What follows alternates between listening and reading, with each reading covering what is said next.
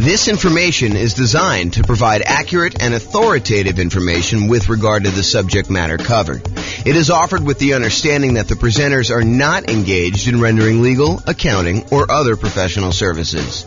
If legal advice or other expert advice is required, the services of a competent professional should be sought. Welcome to the Fall River Real Estate Investing and Real Estate Financial Planning Podcast. Learn all about investing in real estate in Fall River, Massachusetts, with a combination of real estate financial planning and modeling with numbers specific to Fall River, plus syndicated, more generalized recordings of live and pre-recorded real estate investing classes. Not all of them specific to Fall River. Be sure to stay tuned after the podcast for a message from our sponsors. Well, good morning and welcome, everyone.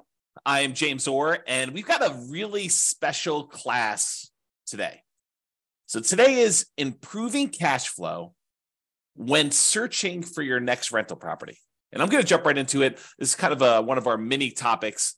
It's one piece of the overall plan we have to improve rental property cash flow, or cash now, depending on kind of how you're looking at it.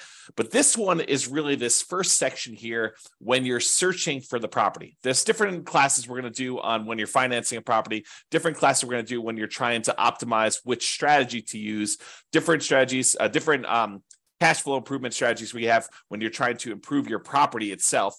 Different ones you use when you're utilizing marketing in order to get your tenant or tenant buyer in the property, different things we do when we own a property, and different things we do while we're renting the property. But today we're going to focus on searching for the property. So let's jump right into it. These are the areas that we're going to cover today. We're going to talk a little bit about selecting the right real estate agent. And it's probably not what you think it is, but we'll talk about that. And then we'll talk about locking or floating your mortgage interest rate. We'll talk about searching for less expensive properties, searching for pretty properties, which is counterintuitive, I think, to a lot of folks. And then searching for properties where the seller is offering seller concessions. And I'll go through some math on that for you. And then we're going to talk about searching for all the different creative financing strategies, like owner financing or wrap financing or subject to or assumable loans or installment land contracts or seller financing. So we're not going to teach an entire class on all those different types of creative financing, but I'm going to mention to you some of the benefits of basically searching out those creative financing strategies. So remember, the focus here is we're thinking about you as buying a rental property in the next 90 days, one that's going to move you toward being financially independent, even though prices may be really high, interest rates may be really high, and rents may be lagging. And so how can we do that to make it more profitable for you, safer, easier, with less risk? So we're going to really look at those things now. So let's talk about agent selection. I think a lot of folks, when I say agent selection, are thinking to themselves, maybe my real estate agent will help me buy the right property. And I think there's a part of that that's true. So you could go find an agent that's going to help you find a property that has a better ratio of rent to price, or a property that's going to have better rent appreciation, which overall is going to give you better cash flow in the long term, or one that's going to be in a part of town that's likely to appreciate a little bit better than another, or one that's going to help you avoid some costs or help you negotiate better and get a better price. I think all of those things are true. But one thing that I do want to focus in on is this idea that in some real estate markets, there are some real estate agents, and it's not everyone, but there are some real estate agents who will voluntarily rebate part of their commission back to you at closing. So imagine for a minute that you're going to go buy a $500,000 property, and the real estate agent is going to be paid by the seller in a lot of cases, but not always, but a lot of cases they're going to be paid, somewhere between 1.5%, 2%, 3%, 3.5%, 4%. It's all negotiated, but in a lot of cases, they're going to get somewhere in that 3%-ish range in order for helping you buy the property. And they're usually paid by the seller's real estate broker via the real estate seller. So if you think about it that way. But in some markets, the real estate agent who is helping you buy is willing to say to you, hey, look, I'm willing to pay you a rebate of my commission that I'm earning on helping you buy the property. So they may go in there and they may earn 3% of a $500,000 property, $15,000. And in exchange, they're going to give you back 1% of the purchase price, or in this case, $5,000 to you at closing. So once you close on the property, they're going to get $15,000. They're going to take part of their $15,000 and give $5,000 back to you. And this is all negotiated, right? Like some real estate agents will offer this up front. It's kind of like their program. Some real estate agents, you can negotiate getting a rebate back of their fee. And so it's just something to think about. So what I want to talk to you about is why this might be in a cash flow improvement. At first, you might think, well, I'm just getting part of my down payment back. Well, sort of, right? And I think that's true. You are getting part of your down payment back, part of the money that you had to come up with in order to buy the deal. But if you think about it in terms of how it improves cash flow, you might think about it this way. So it's almost like if you got $5,000 back on a $500,000 purchase, it's almost like getting $400 more per month back for a year, plus a little bit more. I mean, $400 per month for a year would be $4,800, and you got $200 extra. So it's really like getting $400 more back. And then at the end of the year, maybe rents have gone up a little bit, and you're not, if you were $400 a month negative, then maybe rents go up a little bit, and now you're not quite as negative after that. So you could look at this as offsetting some of your negative cash flow. If you've got negative cash flow on your property, ideally, we're trying to get you to the point where we can improve it all these different ways where you have very little or no negative cash flow or significantly positive cash flow, depending on your market conditions and where you are and what you're putting down and what your strategy is and how you're doing all this stuff, because a lot of it's variable. But ideally, if you were buying a property and let's say hypothetically it had $400 a month negative cash flow, but you're able to get this $5,000 rebate back from your real estate agent, then for the first year, you're kind of break even.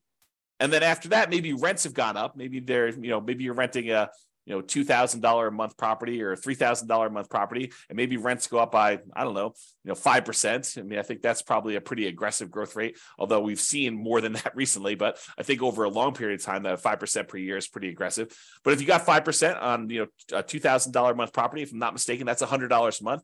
Now your cash flow is not $400 a month negative; it's only $300.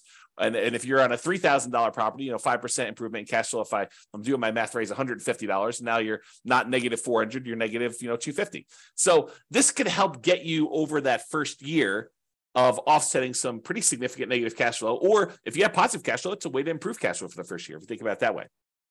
Or a totally different way of looking at this, which I think is the one that most people are not finally attuned to, is you could take that $5,000 and instead of applying it directly to offset any negative cash flow or improving cash flow in that first year, you could say, I'm going to take that $5,000 and I'm going to use it to buy down the interest rate to improve cash flow on the loan I'm getting.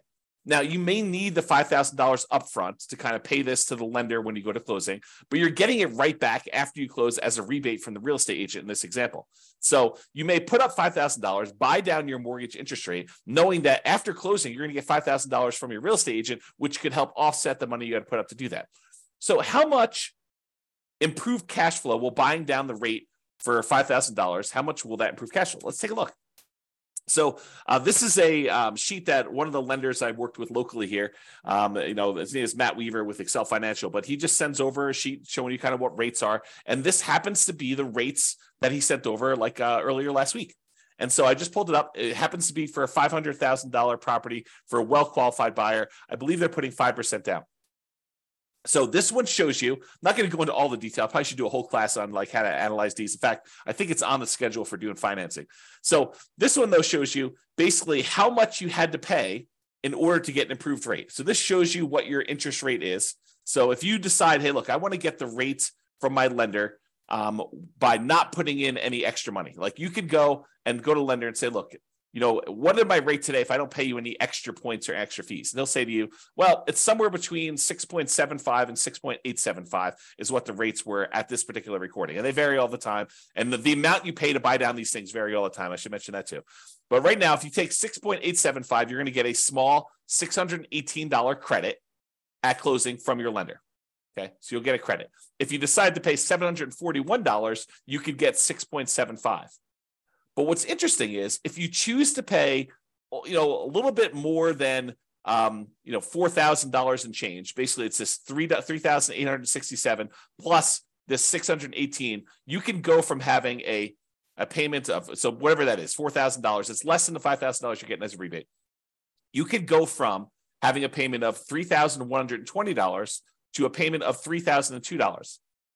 So in exchange for paying, just over, $4,400 or so, I'm really estimating. So paying about $4,400 to the lender, you can buy down your mortgage interest rate to 6.5%. So going from 6.875 to 6.5% is an improvement of $118 a month, the difference between $3,120 per month and $3,002 per month.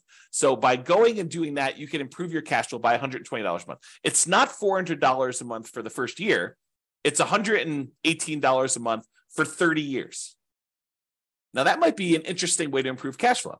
Because if you plan on holding this property forever, if you're not buying it with the intention of selling it to then pay off properties or do whatever you need to do there, you're basically buying this property because you know that it's going to be in your portfolio as a long-term buy and hold where you intend to pay the property off over time, then maybe buying down the interest rate isn't the worst thing in the world, and it could improve your cash flow by $118 in this example. Okay, so that is one way that choosing a real estate agent could have an improved impact on your positive cash flow.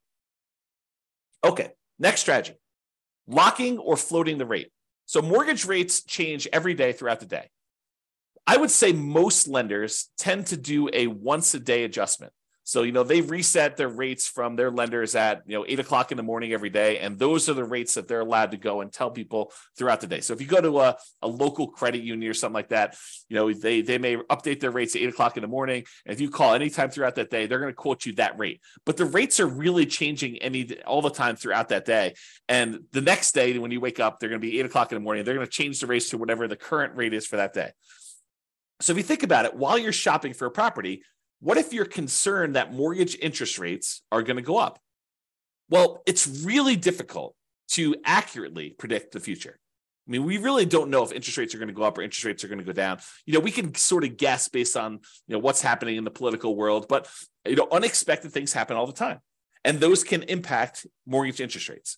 But if you're concerned that rates will go up, you're like, look, I can afford this right now, but if rates go up too much more, it's not going to be worth buying.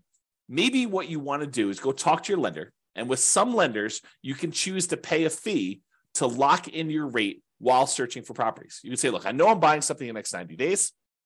If I go pay you a fee, then we can lock in this mortgage interest rate and I will be able to get this rate definitely anytime within the next 90 days in order to close on my property. And they will a lot of times do that for you.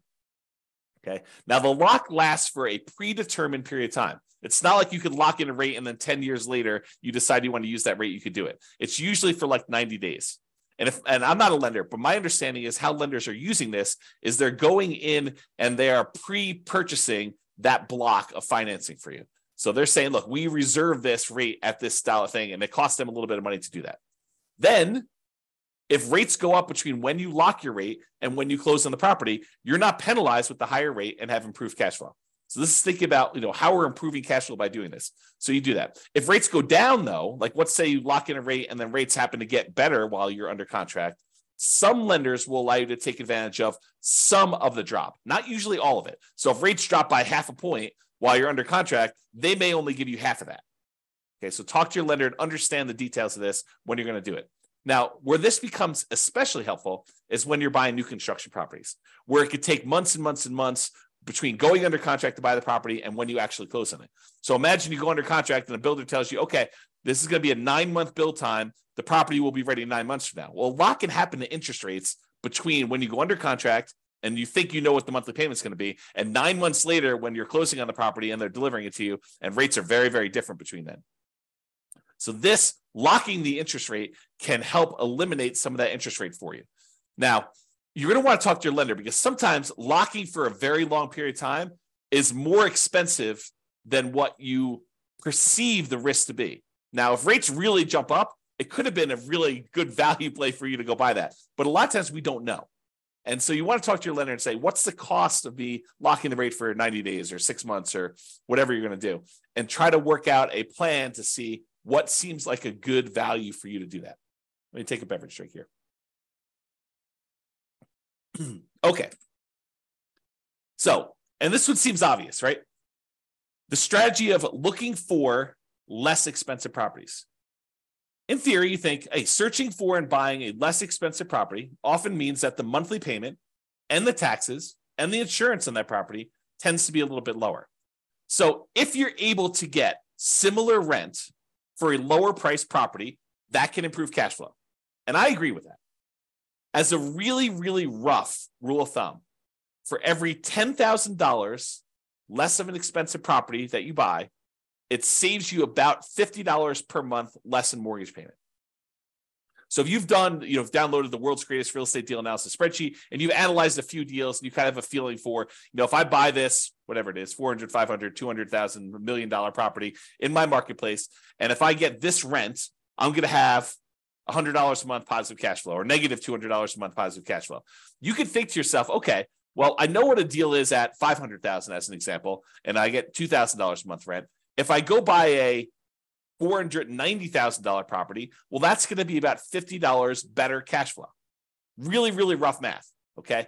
And so let's talk about where that comes from. So this is based on I'll tell you the story first. When I was a kid, my father was a real estate agent, and my father told me the really rough rule of thumb was when you finance a property, at the time this was true, $7, the rule of thumb was for every $1,000 that you borrow, it was $7 per month in payment. And so my father would be out, talking to a client, and they'd be like, "Hey, how much is the monthly payment going to be on this?" And so my father could, relatively quickly in his head, take the amount that they're paying, divide by 1,000, then multiply by 7, in order to get a really rough estimate of what their monthly payment would be. And this is just principal and interest. Okay. And that rule applied when interest rates were in the 7.5 to 7.625% range. Okay, a little bit higher than where they are now. Now, when I was doing real estate brokerage, I'd often give clients a really rough $50 per $10,000 of purchase price rule of thumb based on that 30-year fixed rate loan. And so that's the rule that you're getting here.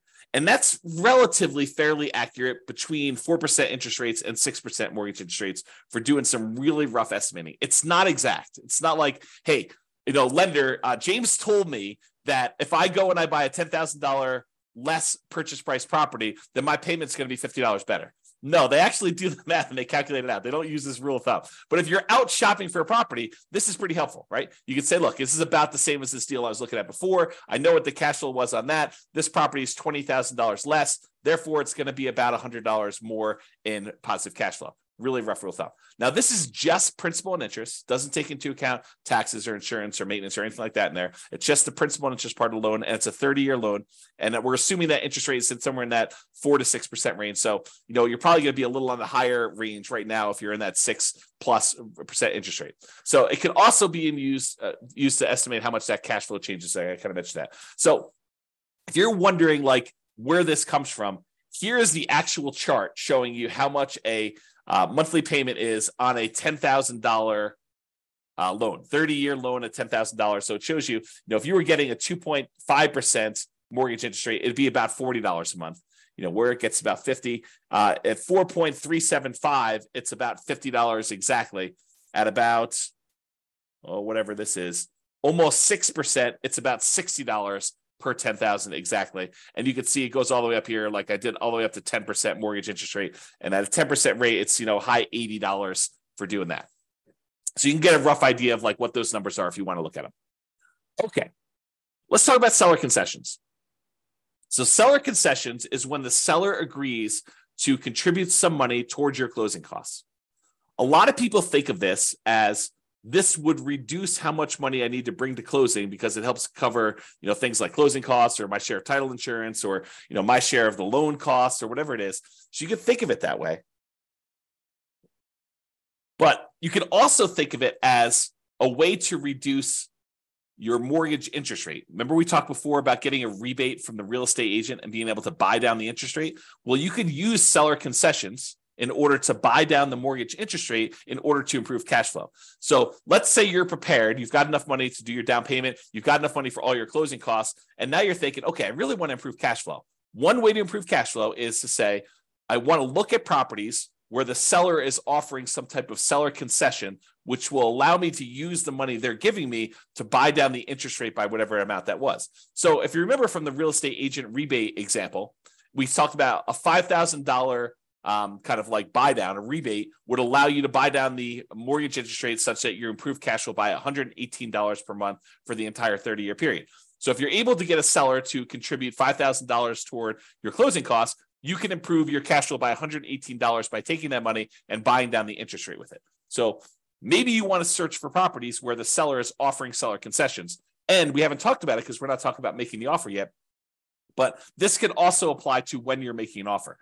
remember when you're making an offer, maybe you talk to your real estate agent and you say, look, I'd really like to be able to try to negotiate to get some seller concessions in here and get the seller to contribute some money that you could then use either to offset some of your closing costs and or take some of that money and buy down the interest rate. Okay. All right. Let's talk about pretty properties, kind of building on this theme. So I'm going to kind of walk you through an example here that may be counterintuitive, right? Because I think a lot of real estate investors, they think that, buying a property that needs a little work and capturing a little sweat equity is a better deal. For example, let's say you can go find a property that needs $10,000 in work, but you can buy it for a $30,000 discount. So if you think about it, you're going to go in there and you're going to find a property. It's kind of rough, needs a little bit of fix up, needs some kind of attention to stuff. But for $10,000 out of pocket, plus maybe some of your sweat labor, kind of your effort doing it, maybe $10,000 in hard cash and materials and goods and stuff like that, you could buy this property. You're buying it at a $30,000 discount, such that if you put in the $10,000 worth of work, you've captured, using sweat equity, I use captured in kind of quotes there, but you captured $20,000 in equity. You basically got $20,000 in equity by doing this work yourself and paying the $10,000 in like materials and goods and do that. So if you were going to buy a property that way, and if you were going to sell the property or eventually do some type of cash out refinance where you could take advantage of that equity that you captured, ultimately that could be advantageous to you. I will totally admit that. However, what if you have zero intention of ever selling that property? And you have no intention of actually doing a cash out refinance on that? What if you're buying this property because this is going to be one of the assets you plan to have in your portfolio long-term as a cash flowing asset that is going to help you achieve financial independence? Well, if you're thinking about it that way, does it really matter that much that you captured $20K in equity? Well, maybe. I mean, buying a property at a $30,000 discount, it does improve cash flow, right? Because you're basically borrowing less. So a $30,000 discount means that you're likely saving about $150 to $200 per month in cash flow. How do we figure that out? Well, it's that rule that we just talked about, right? It's this little chart that we showed, how much you save on a $10,000 payment. Well, if you're buying a property for $30,000 less, it's three $10,000 groups. And we estimated, in this 6.25% interest rate, it's about $60-something, low $60 a month. So times three, because we got three of these, and that's about $180, maybe $190 a month. So I'm estimating here that it's in that $150 to $200 per month cash flow range. And it depends on the interest rate, what it's going to be, okay? Because we're borrowing less, okay? That's how we got that number. But what if instead of doing that, because $150 to $200 a month isn't bad. But what if instead of doing that and finding a property that needs work and having that extra $10,000 that we have to have on the hand in order to do the work and then doing all the labor ourselves and kind of putting in all effort, what if instead of doing all that work, we said, look, I'm just going to find a pretty house that doesn't need any work.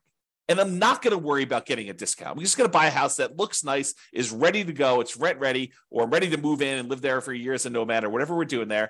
And I use that $10,000 that someone else might use to do the work and capture $20,000 in equity. And I'm going to take that $10,000 and instead of doing work, I'm going to buy a pretty house and I'm going to use that money to improve my interest rate, to buy down my interest rate instead.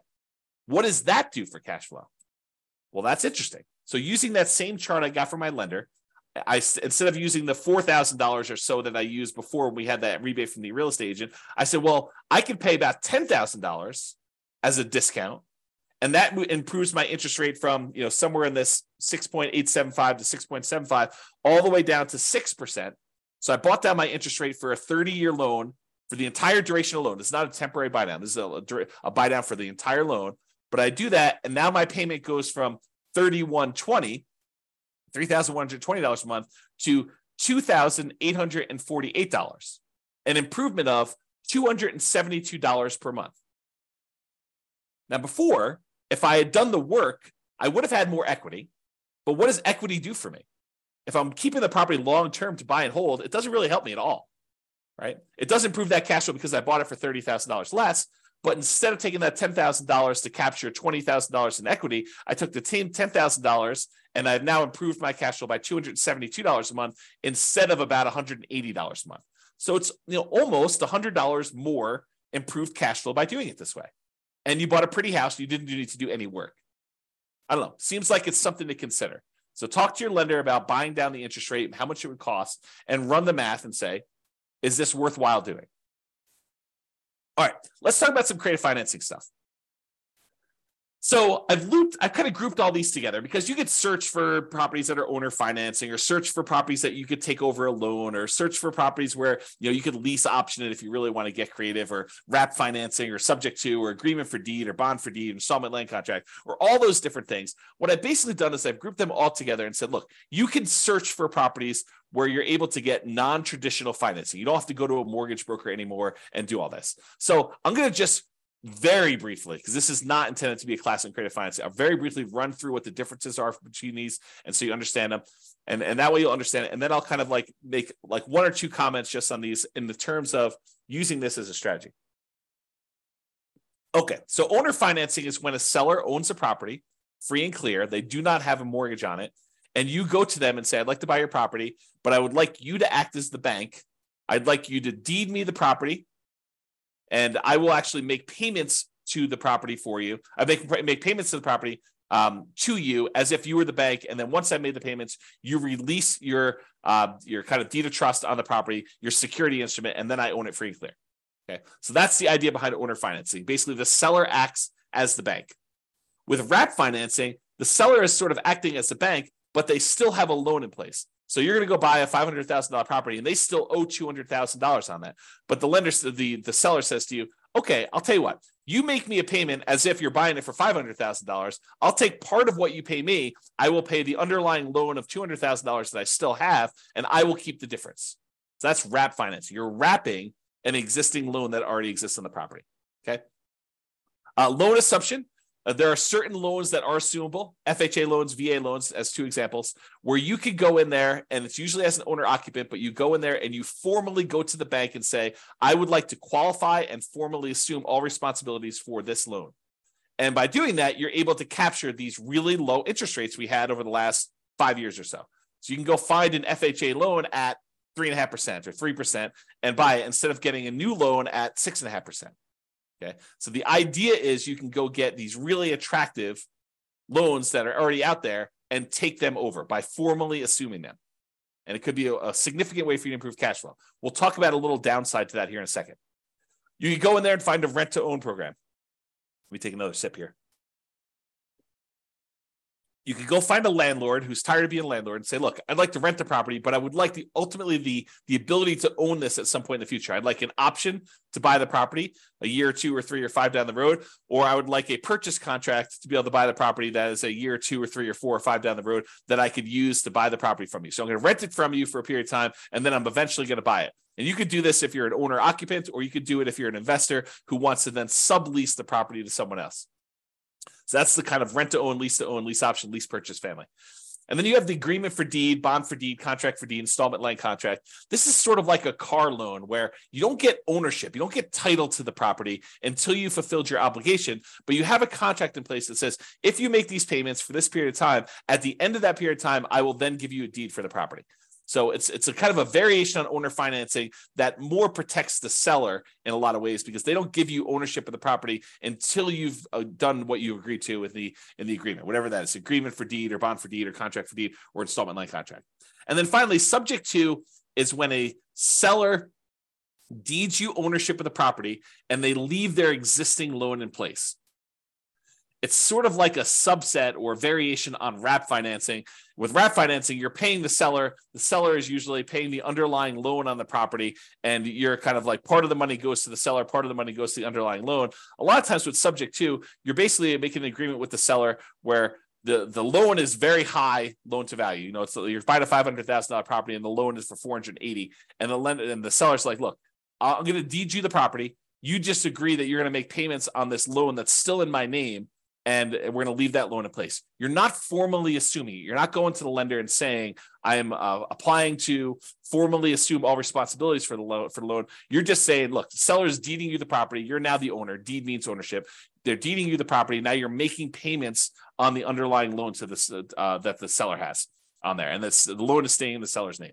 Okay, so that's an overview of creative financing. And you can see why these might be more advantageous, because, and there are probably exceptions to everything I'm about to say, but they tend to be more flexible in negotiating financing terms. If you go to a traditional mortgage broker and you start haggling with them over getting you a better interest rate, They're probably going to say, no, this is the rate we got. This is it. No, there's no negotiating.